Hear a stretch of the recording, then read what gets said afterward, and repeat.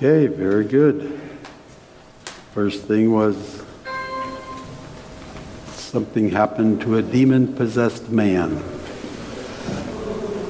So what did we see in that event? Anything come to mind quickly? Jesus' authority,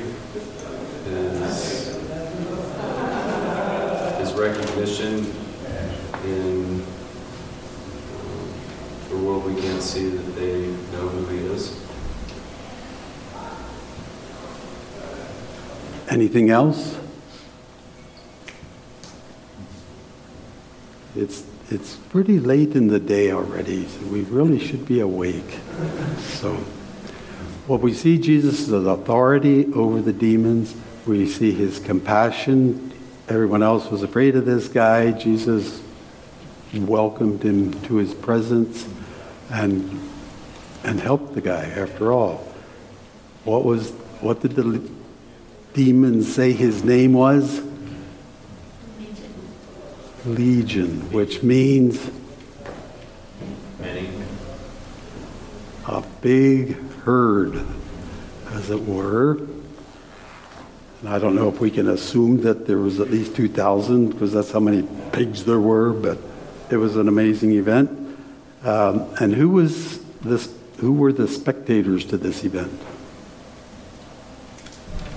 Pharisees.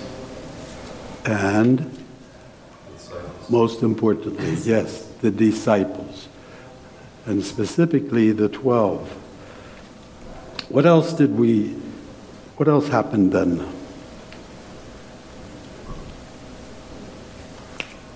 You may say Jesus to leave. They asked him to leave. And did Jesus argue with them, or did he leave? He left, and it's like, they don't want me here, so Okay. seems like that's kind of not how he was in some certain situations, like if he, came to those that maybe were willing to preach to those who would listen. Okay. Keep that in mind. So what was the next event that happened? So they left that area, went across the lake, and what happened? There was a crowd waiting for him. And in that crowd was, Jairus, and what was his request? his daughter was dying, and he asked Jesus to heal her. And Jairus was, One of the elders in the synagogue. so he was an important person in the community. And how did he approach Jesus? Humbly. He did, on his face. And his request was his daughter was dying. So how did Jesus respond to that request? Took his time. Said, okay, let's go. Yeah, initially he did, and then there was an interruption. What was the interruption? And how did she approach Jesus?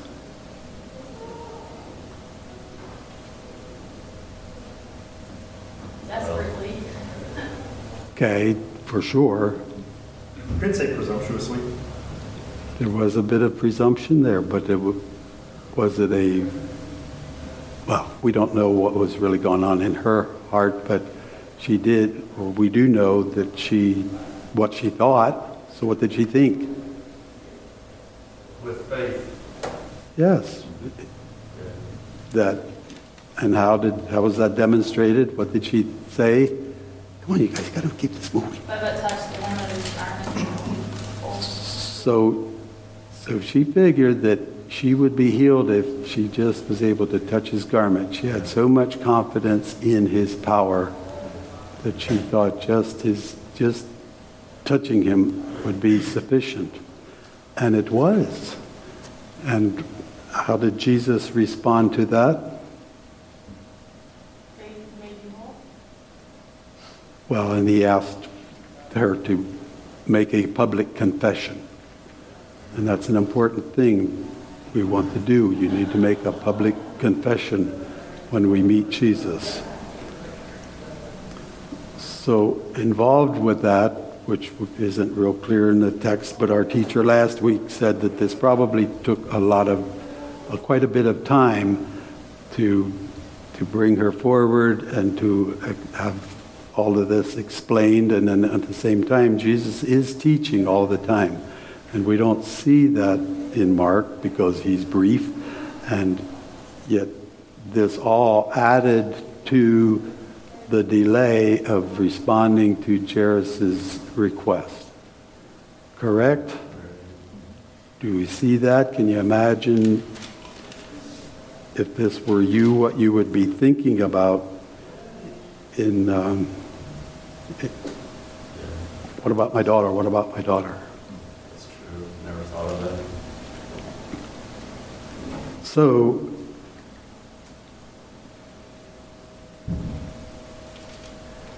we get the report then that Jairus' daughter has died, and the instructions from the people bringing the news was that what? What was their attitude about Jesus' ability to deal with that? Well, that she had already died, and so, don't trouble him. It's too late. It's too late. Some serious lessons here, aren't there? And what did Jesus do? What were his words? This is the important thing to remember.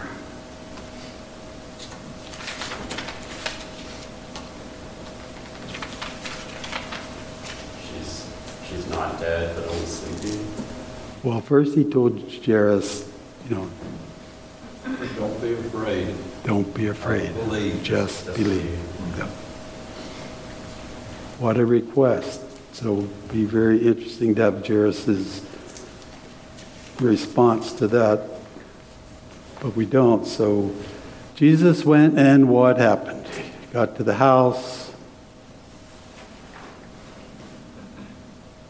Paid mourners were there?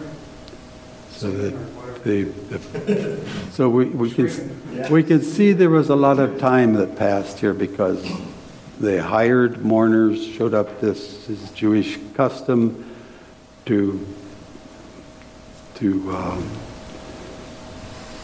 we're just not familiar with that. We don't. One of the benefits of Christianity is we aren't terrified and utterly dismayed at death anymore as much. Actually, we're way too insensitive to it anymore. But quite a bit of time came by. He went in with just 3 disciples, apostles, and raised her up. Brought her back to life. So anything significant about this event? For us to note? I see Jesus. Sorry, go ahead. I just see Jesus bring calm to a situation that looks hopeless.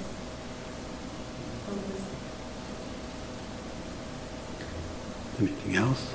So I think this is the first time that Jesus raises someone from the dead in the Gospels. That is correct. And so what I'm trying to do now is bring our minds to the disciples, the big group of disciples, and also in particular the 12. So I'm getting ahead of myself. So this was a big event, a big learning experience for the apostles, right? They've been with him for some time. They've seen a lot of things happen, and even raising the dead. I'm sure casting out demons, evicting demons, was a pretty dramatic event in those days, because it seemed to be a very common phenomena from our perspective on how much of that is recorded for us. But that is truly amazing. There's one other thing I wanted to maybe bring your minds to. How old was this girl? Well, 12, right? And how long had that woman who had been healed, was she afflicted with that hemorrhage? I think at least 12 years. Yes, it says 12 years. So what we are seeing here is that God is orchestrating this event long before Jesus started his public ministry, bringing these events to occur for Jesus' teaching opportunities. And so this was all, again, about what Jesus is doing with the disciples and with the 12. So let's go on now to Mark 6, and let's read the first 3 verses, if someone would do that for us. Got it. Jesus went out from there and came into his hometown, and his disciples followed him. When the Sabbath came, he began to teach in the synagogue, and many listeners were astonished, saying, "Where did this man get these things? And what is this wisdom given to him, and such miracles as these performed by his hands? Is not this the carpenter, the son of Mary, the brother of James and Joseph and Judas and Simon? Are not his sisters here with us?" And they took offense at him. So we do not know, at least by the text here, how much of the previous things that we just reviewed came along or already arrived at his hometown. But that was a common thing. News spread quickly. People were constantly moving, and news was a big thing because they didn't have newspapers, so people were the news deliverers. So even with a certain amount of reputation that Jesus had already in his hometown, it's interesting how easily people are offended. So let's look into that a little bit. So where did Jesus come from going to his hometown? I didn't bring a map for us, but you should have this one in your head by now, since your real teacher is really good at showing you these things. They came from what place, area? Sea of Galilee. Yes, they came from the Sea of Galilee. Nazareth is, I didn't think it was that far, but they say it's 20 miles from the Sea of Galilee, southwest. So again, quite a bit of time has elapsed. Takes a little while to walk 20 miles. And he went to his hometown. This isn't the first time that he has returned to Nazareth since he started teaching and preaching. And who went with him to back home?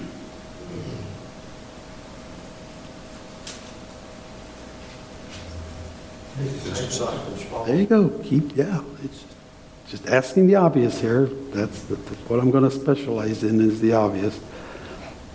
So they got there, but his disciples were with him, but that includes the 12, so it's a big herd. So he's not coming back to visit mom and his family. He's coming as a rabbi, as a teacher, because that's what his purpose was here, right? He came to teach and to preach. So that's what he was doing. And then on Saturday, then he went into the synagogue and taught. So what was his response? What does it say that they responded to him? How did they respond? They were astonished. Okay. They're also jealous or held contempt. Like, who is he? We know this guy. He's just like us. So they were offended by him. So isn't that a little curious? Usually, well, I shouldn't say usually. I guess it depends on the circumstances and the people, but typically when people become famous, the hometown is proud of them. So why were they offended here? Any ideas? Well, as Jim already mentioned, he's one of us. So there's something is motivating The rest this. of us, Yeah, they're jealous in a way. when they were puzzled, they were saying, where did this guy get these things? How does he know this? Why does he have all this wisdom, which we don't, and how can he be performing miracles? So really, they're faced with a decision here, aren't they? They have to decide, where did he get this? Is this demonic activity? Is this God's activity? And I guess the fallback position is you just reject it and get back to your normal life. So what else do we learn from this encounter here and the comments made? Well, just kind of to your last point, it seems like very often on local news stations they will have highlights of sports athletes or whatever that came from that hometown, but they are exalted. They are seen as kind of hometown heroes, but they have something that's different and unique outwardly about them. They're 6.5-foot massive people, and Jesus, he had no beauty, he had no majesty about him. He was just average Joe, right? And so I think that probably added to what Jim was saying. Who is this guy? There's nothing really outwardly special about him. We have to remember too, there were, magicians, fakers during this time, and probably a lot of people thought he was a fake. Hey, he's nothing special, he's the carpenter. Don't let him fool you. Yeah, and we do notice they are being, as you said, they are being derogatory. They mention that he's the son of Mary. That's normally you're the son of a father, not the son of a mother, and that's a put down. Plus, obviously, they weren't impressed with James or Joseph or Judas and Simon or his sisters either. Yes, sir.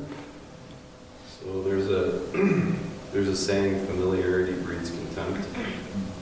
And we all know this because the ones that we love and are closest to us, we know their foibles and the red buttons we're not supposed to touch. And, they knew him, they knew his family, they knew his brothers, his sisters, his mom, his dad. And I'm guessing, but, it wasn't exactly,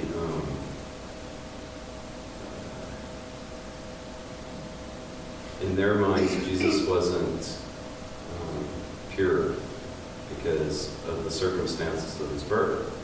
And they were denying what Mary had said and what Joseph had said. So they were saying, basically he's a bastard. And they were wicked and cruel in their disrespect. And again, he came to Nazareth with a whole large group of disciples, not just the 12, but many more. So he was a popular man. He was a teacher. He was a rabbi. But that's not what they called him. They called him a carpenter, which is as low as you can go, I guess, huh? Well, they knew he hadn't studied. He didn't, Yes. as Paul, I studied under Gamaliel, Jesus didn't have any of those credentials. Yep. Well, plus he was doing things elsewhere.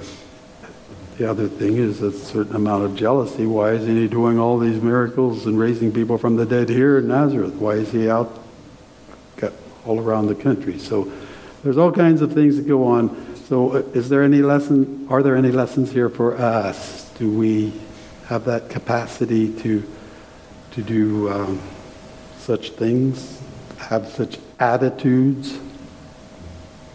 Don't judge a book by its cover. Don't make sweeping judgments of someone based on how they look. I think somewhere we're told to judge accurately. Yep.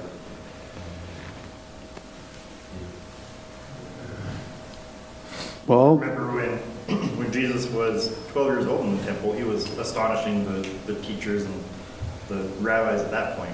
And so the mere fact that he was from Nazareth and these people knew him and they grew up with him, that was really no excuse. That just highlights their ignorance when he has this just 2-3 day encounter with these other people and they are in awe and astonishment and they realize that he's unique. And these people who grew up with him, that just highlights the fact that they were judging the book by its cover and didn't really know him.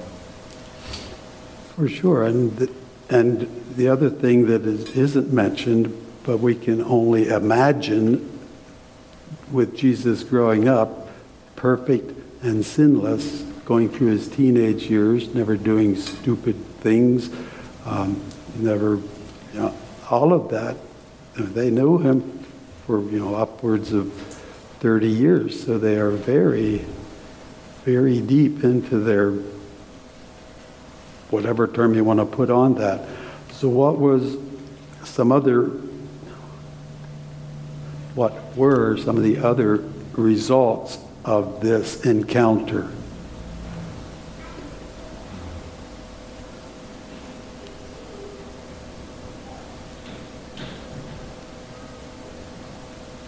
Verse 4 is the hint there. I don't want to get ahead of you. Well, yeah, that's what we're getting at. Jesus replied, Jesus commented on this, and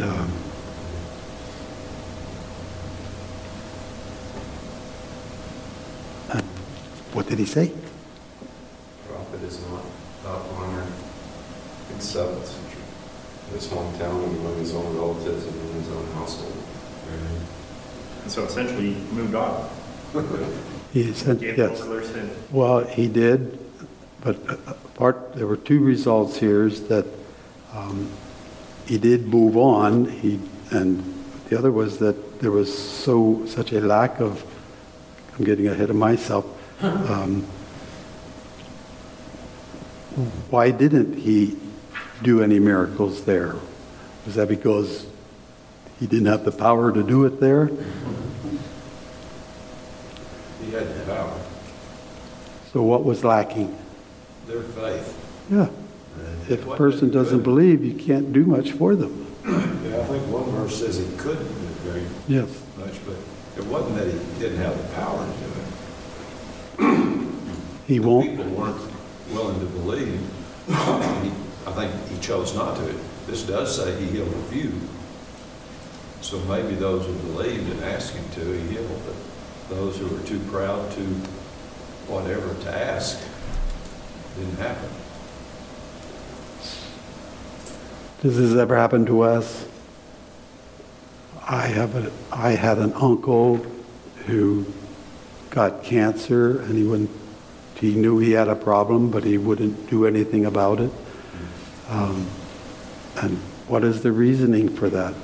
I think most of us are well conditioned past that. Now we want every little ache and pain investigated, but we can be very proud and not humble ourselves to the point of acknowledging our need. And certainly, I guess one thing is you can acknowledge the need, but you also have to acknowledge what you need to do to get it fixed. And that's can be difficult. Okay,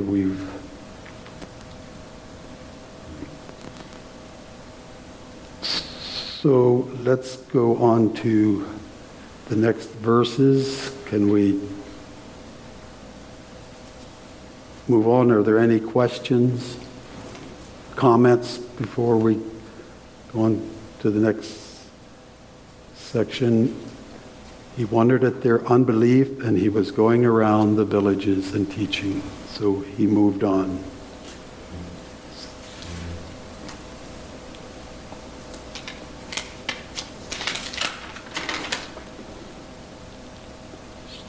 Let's go on and read the next section, which is 7 through 13. Could I get someone to read that for us? 7 through 13. Yes. And he called the 12 and began to send them out 2 by 2 and gave them authority over the unclean spirits. He charged them to take nothing for their journey except a staff, no bread, no bag, no money in their belts, but to wear sandals and not put on 2 tunics. And he said to them, whenever you enter a house, stay there until you depart from there. And if any place will not receive you, and they will not listen to you, when you leave, shake off the dust that is on your feet as a testimony against them. So they went out and proclaimed that people should repent. And they cast out many demons and anointed with oil many who were sick and healed them. So at this point, Jesus is expanding his ministry. He's expanding his influence. So let's look at the disciples a little bit. What have they learned in the bit of time that he was with them, that they were with him? Let's go back and list as many things as we can remember that they have witnessed.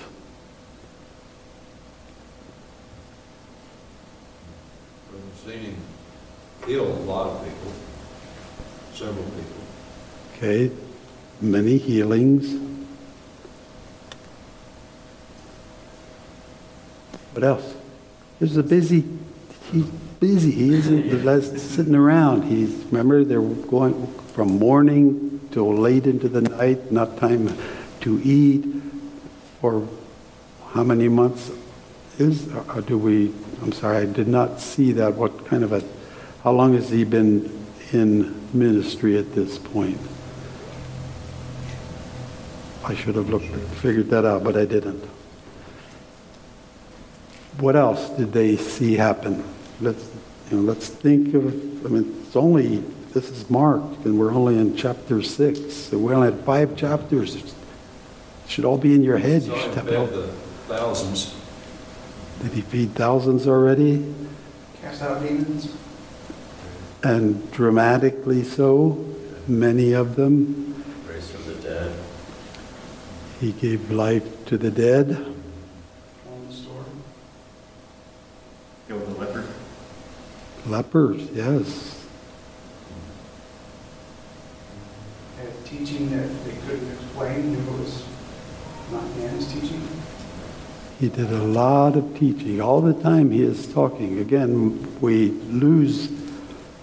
don't see that in Mark because he's being brief. But through the other Gospels, you know that he is always teaching. And we even saw that as he's walking, he's teaching. And what was just recently, there was another kind of teaching that he was doing. Parables. And he was giving training to his disciples about what he means by those things. We saw that he's putting a lot of information into them that they have not had. These guys are pretty much ordinary people of various walks of life. They haven't spent a lot of time in the synagogue learning. They weren't at any schools. They weren't sitting under other rabbis that we know of. So there was a lot of stuff going into their heads apart from the miraculous experiences. And certainly we saw how extremely astonished to the point of being terrified that Jesus could control the wind and the sea. They're getting a lot of training in here. And some of them were also there when Jesus was baptized, when he first started, because some of these guys were John's disciples and saw that, and they heard God's voice from heaven. But I'm sure all of this was happening too fast for them to digest, because still had life to live. They were, dealing with the crowds, and just not a real organized. They didn't have it was almost there, but the big book that you get when you start a new class, a syllabus. Yeah, didn't have one of those with them. So Jesus A lot of it was controversial too, the healing on the Sabbath, and by this point you would have already went in and cleansed out the temple, and I'm sure they were stepping back and just not knowing really what to think about that. In John 6, when he says, "You need to eat my flesh," and a lot of this, it's not so easy to sit back and say, okay, well, this is all good stuff. This must be the Messiah. I'm sure they were still going back and forth and not really realizing this man's different. There's something different about him. But it's not so cut and dry as to say, this is all good stuff and I'm going to follow him without any reservation. They certainly were aware of the hostility of the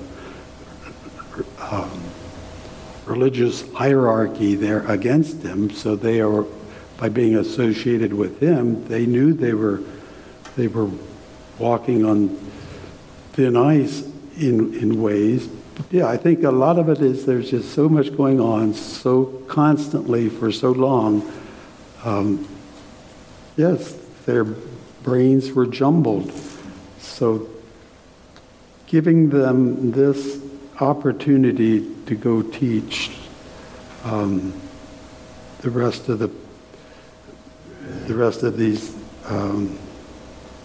as he's sending them out. This is a new experience for them, and his instructions were very interesting.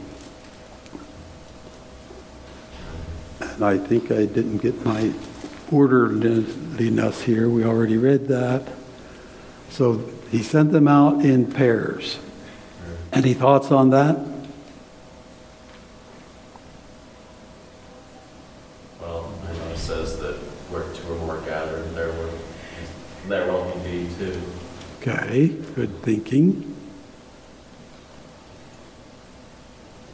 It's just like the Mormons.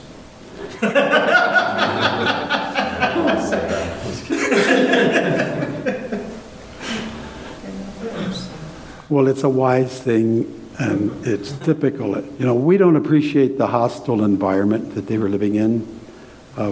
We're seeing more of that coming in our own country. I was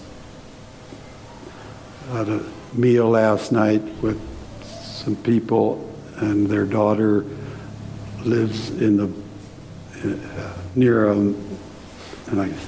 southern Texas. Anyway, it's just a terrible place. Their son-in-law was stopped by a police, and he was asked if he has a gun. And he said, if you get out of the car, make sure you have a gun in your pocket. Because some of those border areas are just really, really unlike anything we're familiar with. And this is taking over the country. What? I was telling Brittany they're not allowed to ask that. And Britt said, well, that's a little bit different. He's looking out for his safety. Well, yeah, he was surprised too. He was worried about what was going to happen. And and you saw anyway, that stuff is in the news, and this is happening in pockets around. But that was much more common in those days. You didn't even have guns in those days. So everything was hand to hand, and so robbers and thieves and mean people, you are susceptible if you're alone anywhere in the country out there. So it's just wise to go out in pairs. That's just a common thing. We need spiritual support from our brothers too. But what do you think of the guy that was out with Judas? any rate, this was something I did want to mention. Judas was in this group, and he was out seeing. He saw everything that they saw. He was experiencing these very things with themselves. So they went out in twos, and that's Jesus' wisdom. Jesus gave them, it says he gave them his authority over the unclean spirits. So that would be quite an experience for these guys. And it took faith on their part to believe that Jesus' power could work through them. And this, of course, again, is a unique event and a pretty unique period of time in history, but this is starting their training for the rest of their lives, in which they are going to be able to use certain miracles to authenticate their message after Jesus leaves them. So another condition was he told them to take nothing extra, just what they had, no backpack, no cell phones, no extra clothes, no suitcases. So why did he do that? They couldn't trust in what they had. They had to trust in what God was going to do to provide for them. And that includes what? Trusting. People. That's right. We're going to. Yep, the people that are going to. He definitely, again, this is a serious uptick in the lesson and the training for them. This is getting very, very personal now. And then the next thing was all of that helps to keep them humble. They had to depend on the people they came to, and they also had to expect that they're not going to get a grand reception everywhere. I mean, they just came from Nazareth, so this was they had some exposure to that. They certainly had exposure to the Pharisees and other leaders, the hostilities that Jesus generates, so they were aware of that. Do you think this was a lesson how the Holy Spirit can work? I mean, that's what we're talking about. God, how he can prepare the way, how he can prepare people's hearts to help you, to receive you, to take care of you, all that. I mean, they were dependent on God, but I'm just thinking of maybe a lesson of how the Holy Spirit, God works through His Spirit. Very, very reasonably so, and considering that demonic spiritual activity seemed to be pretty common to them, they certainly would need training on how God's Spirit works, and that He can work through individuals, which I can't imagine. I don't remember, can't think of any place where they were able to do that before. So yes, that certainly is part of the lesson. And it's not verbalized here that we see, and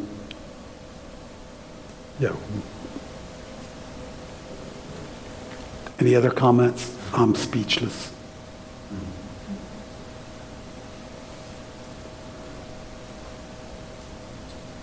Okay, and what were they expected to be doing? Teaching them to repent. That's right. So they are, again, broadly replicating Jesus' experience up to this point. So they were to preach, and they were given power over demons. Right. So those were the primary things that they were to demonstrate from themselves, being dependent on God and on the people that they are meeting, but being prepared that they would be rejected. Seems like that was probably more common those days. I mean, some stranger comes to your house that was on a long journey, you're kind of obligated to, let them lodge, feed them, take care of them. But definitely seems a lot different these days, It's in America. Definitely different from our normal way of life. When I moved to Alaska, I was living with the pastor in the town, tiny little town, which is the first town that you come to on the Alaska Highway when you come into Alaska. And I was astonished that the people that, I was pretty young then, I was astonished that the people came through and that's where they would go. The church was off the road by a couple of blocks. There were two churches in town, and neither of them were on the highway, but somehow they knew right where to go. And there would be people who came with all their possessions in the car, including their children, and they came to Alaska because God told them to come, and they just packed up and came, and just like these guys, they were needing support. They were looking for people to take care of them, but I didn't see any of them to cast out any demons. I didn't hear any wise words coming out of any of their mouths. But this is a constant thing. Of course, there are other people that were in need that would come by too. But it's a challenging life. But somebody has to do it. And some of you young people may be sent to someday. And some of you already have. There he is. Some of you have lived that life.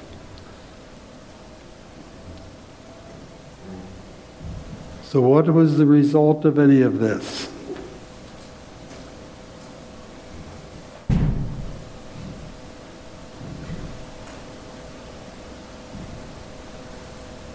Well, they did end up casting out devils, and they healed a lot of sick. So clearly, God's power was given to them in Christ. They came back, so taken care of.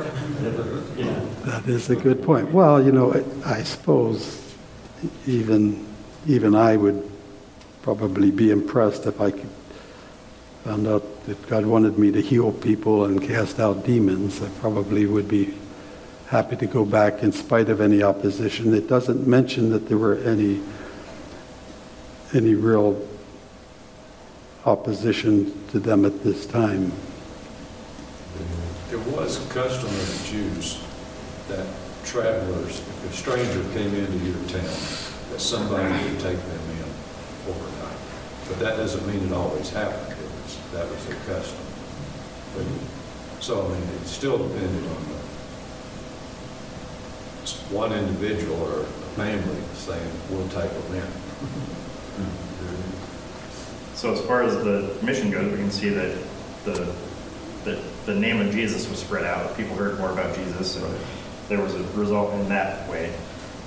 But just like we see today, especially with short-term mission trips, I think people go off and they think, man, I'm going to make a change, I'm going to change the world, and then they end up coming back more changed than the impact that they have on the place that they're going to. And I think that was a large part of Jesus' goal in sending them out, so that the disciples themselves could be sanctified. They could know what it is to go out and have a taste of their later ministry, of the Great Commission, when Jesus isn't going to be there, and what that work's going to be like. So he was building them up and training them and sending them out to preach to other people too. Yes, it's truly amazing. I think this is really a critical section to keep in mind as you go through Mark and go through the Gospels and go into Acts. This specific training that Jesus did for them in those 3 years, and as Tyler mentioned, there was a lot of jumbling going on in their minds, that this isn't clear to them as it is to us, because we've had 2,000 years to analyze it. But even right up to Jesus' crucifixion and after his crucifixion, they were still not 100%, were they? They still had a lot of questions and emotional responses and intellectual responses that could not be put down without God's Spirit living, working, empowering in them. So after verse 13 now we have a change of subject for a minute, but I just wanted to have us look forward to the, just briefly, so we know to put a period at the end of this lesson. Go down to verse 30 in Mark 6 if you're there.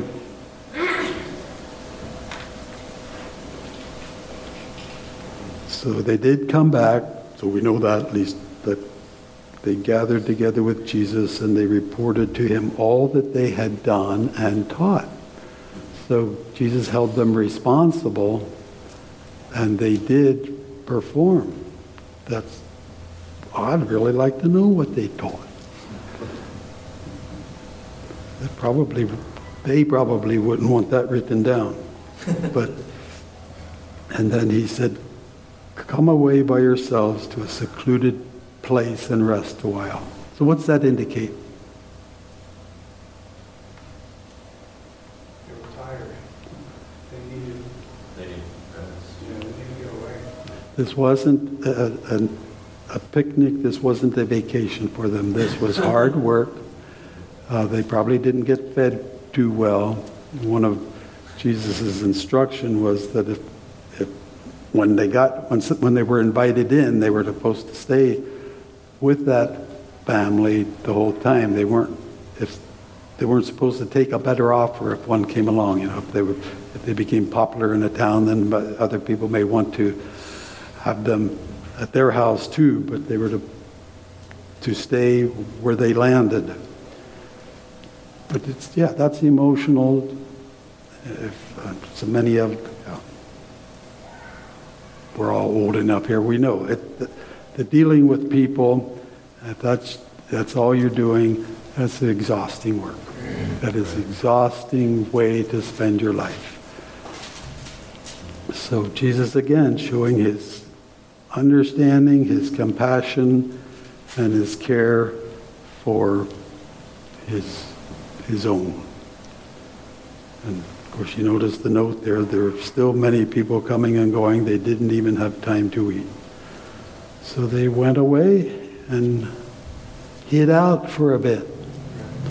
So we get to do that to Jeremy this summer, sending him away on his sabbatical for a month. I don't think we can overestimate the value of that to people that work hard. Well, I thought this was an incredibly interesting section to study, especially the 12 going out. I spent a lot of time. I got an extra week to prepare for it, and I still didn't do a good job of preparing because there's just so many things to think about. Are there any other comments or knowledge that you already have but that you should share that I certainly missed? Yes, sir. I was just, the disciples, they knew Jesus was of God. They knew he was probably more than just a prophet. But their expectation for the Messiah was totally different. They'd been taught totally different what was going to happen when the Messiah come. And they were having a hard time understanding that if he was the Messiah, when is this ministry going to turn? You know, and it wasn't turning. It was going a different direction than they expected. And then they had to say, well, maybe he's not the Messiah. Maybe this is something else. And so, I mean, in a way they did believe, but it wasn't adding up to them. And so they had doubts. They didn't like that he was going to suffer. Yeah. They were expecting a king to come back and kick the Romans out of Judea. He didn't fit their expectations. And that would be even more confusing for them later on when he sends them out the second time closer to his death. And he says, no, this time you need to take a sword with you. If you have 2 tunics, go out and sell one and take a sword. And at that point, it would be even more confusing. Like, well, you say that the kingdom of God is at hand, and yet the kingdom means that we're going to take our swords and beat them into plowshares, and we're not going to have this war. And yet now you're telling us to go out with swords, and then he would die. And that's when they're just locked up in this room and totally confused and unsure of themselves. And it would have been absolutely confusing for them. But then they got the Holy Spirit, who would always be with them and would teach them all these things that Jesus had taught them and make all things clear. And it was a game changer. But the problem was their preconceived notions. And Well, there were a lot of problems, and we have to remember we have those too. You know, we're not God. We're not even good saints. He calls us saints, but I don't think we would call any of. We probably wouldn't refer to each other as a holy person, especially if the more closely we know somebody, the more we know that they aren't holy. We're called holy. We're declared holy.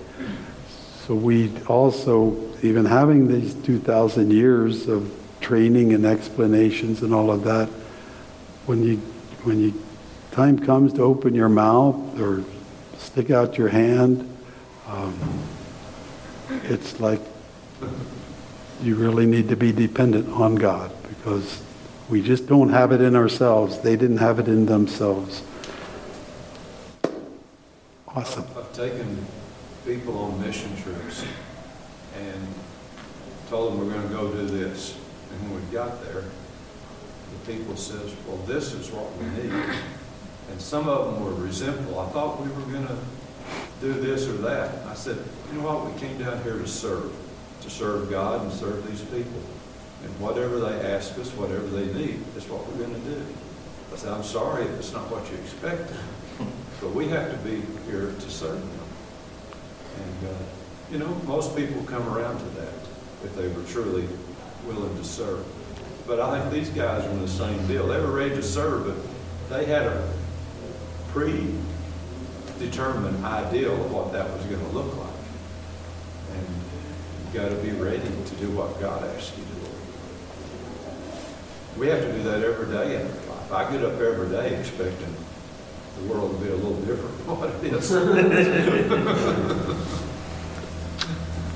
Very well put.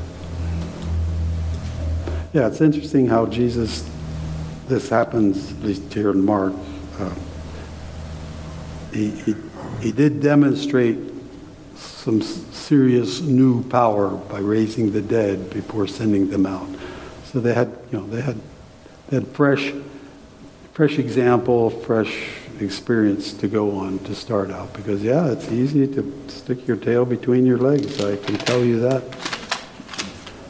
Anything else? Thank you for spending time with me. And thank you, Tyler,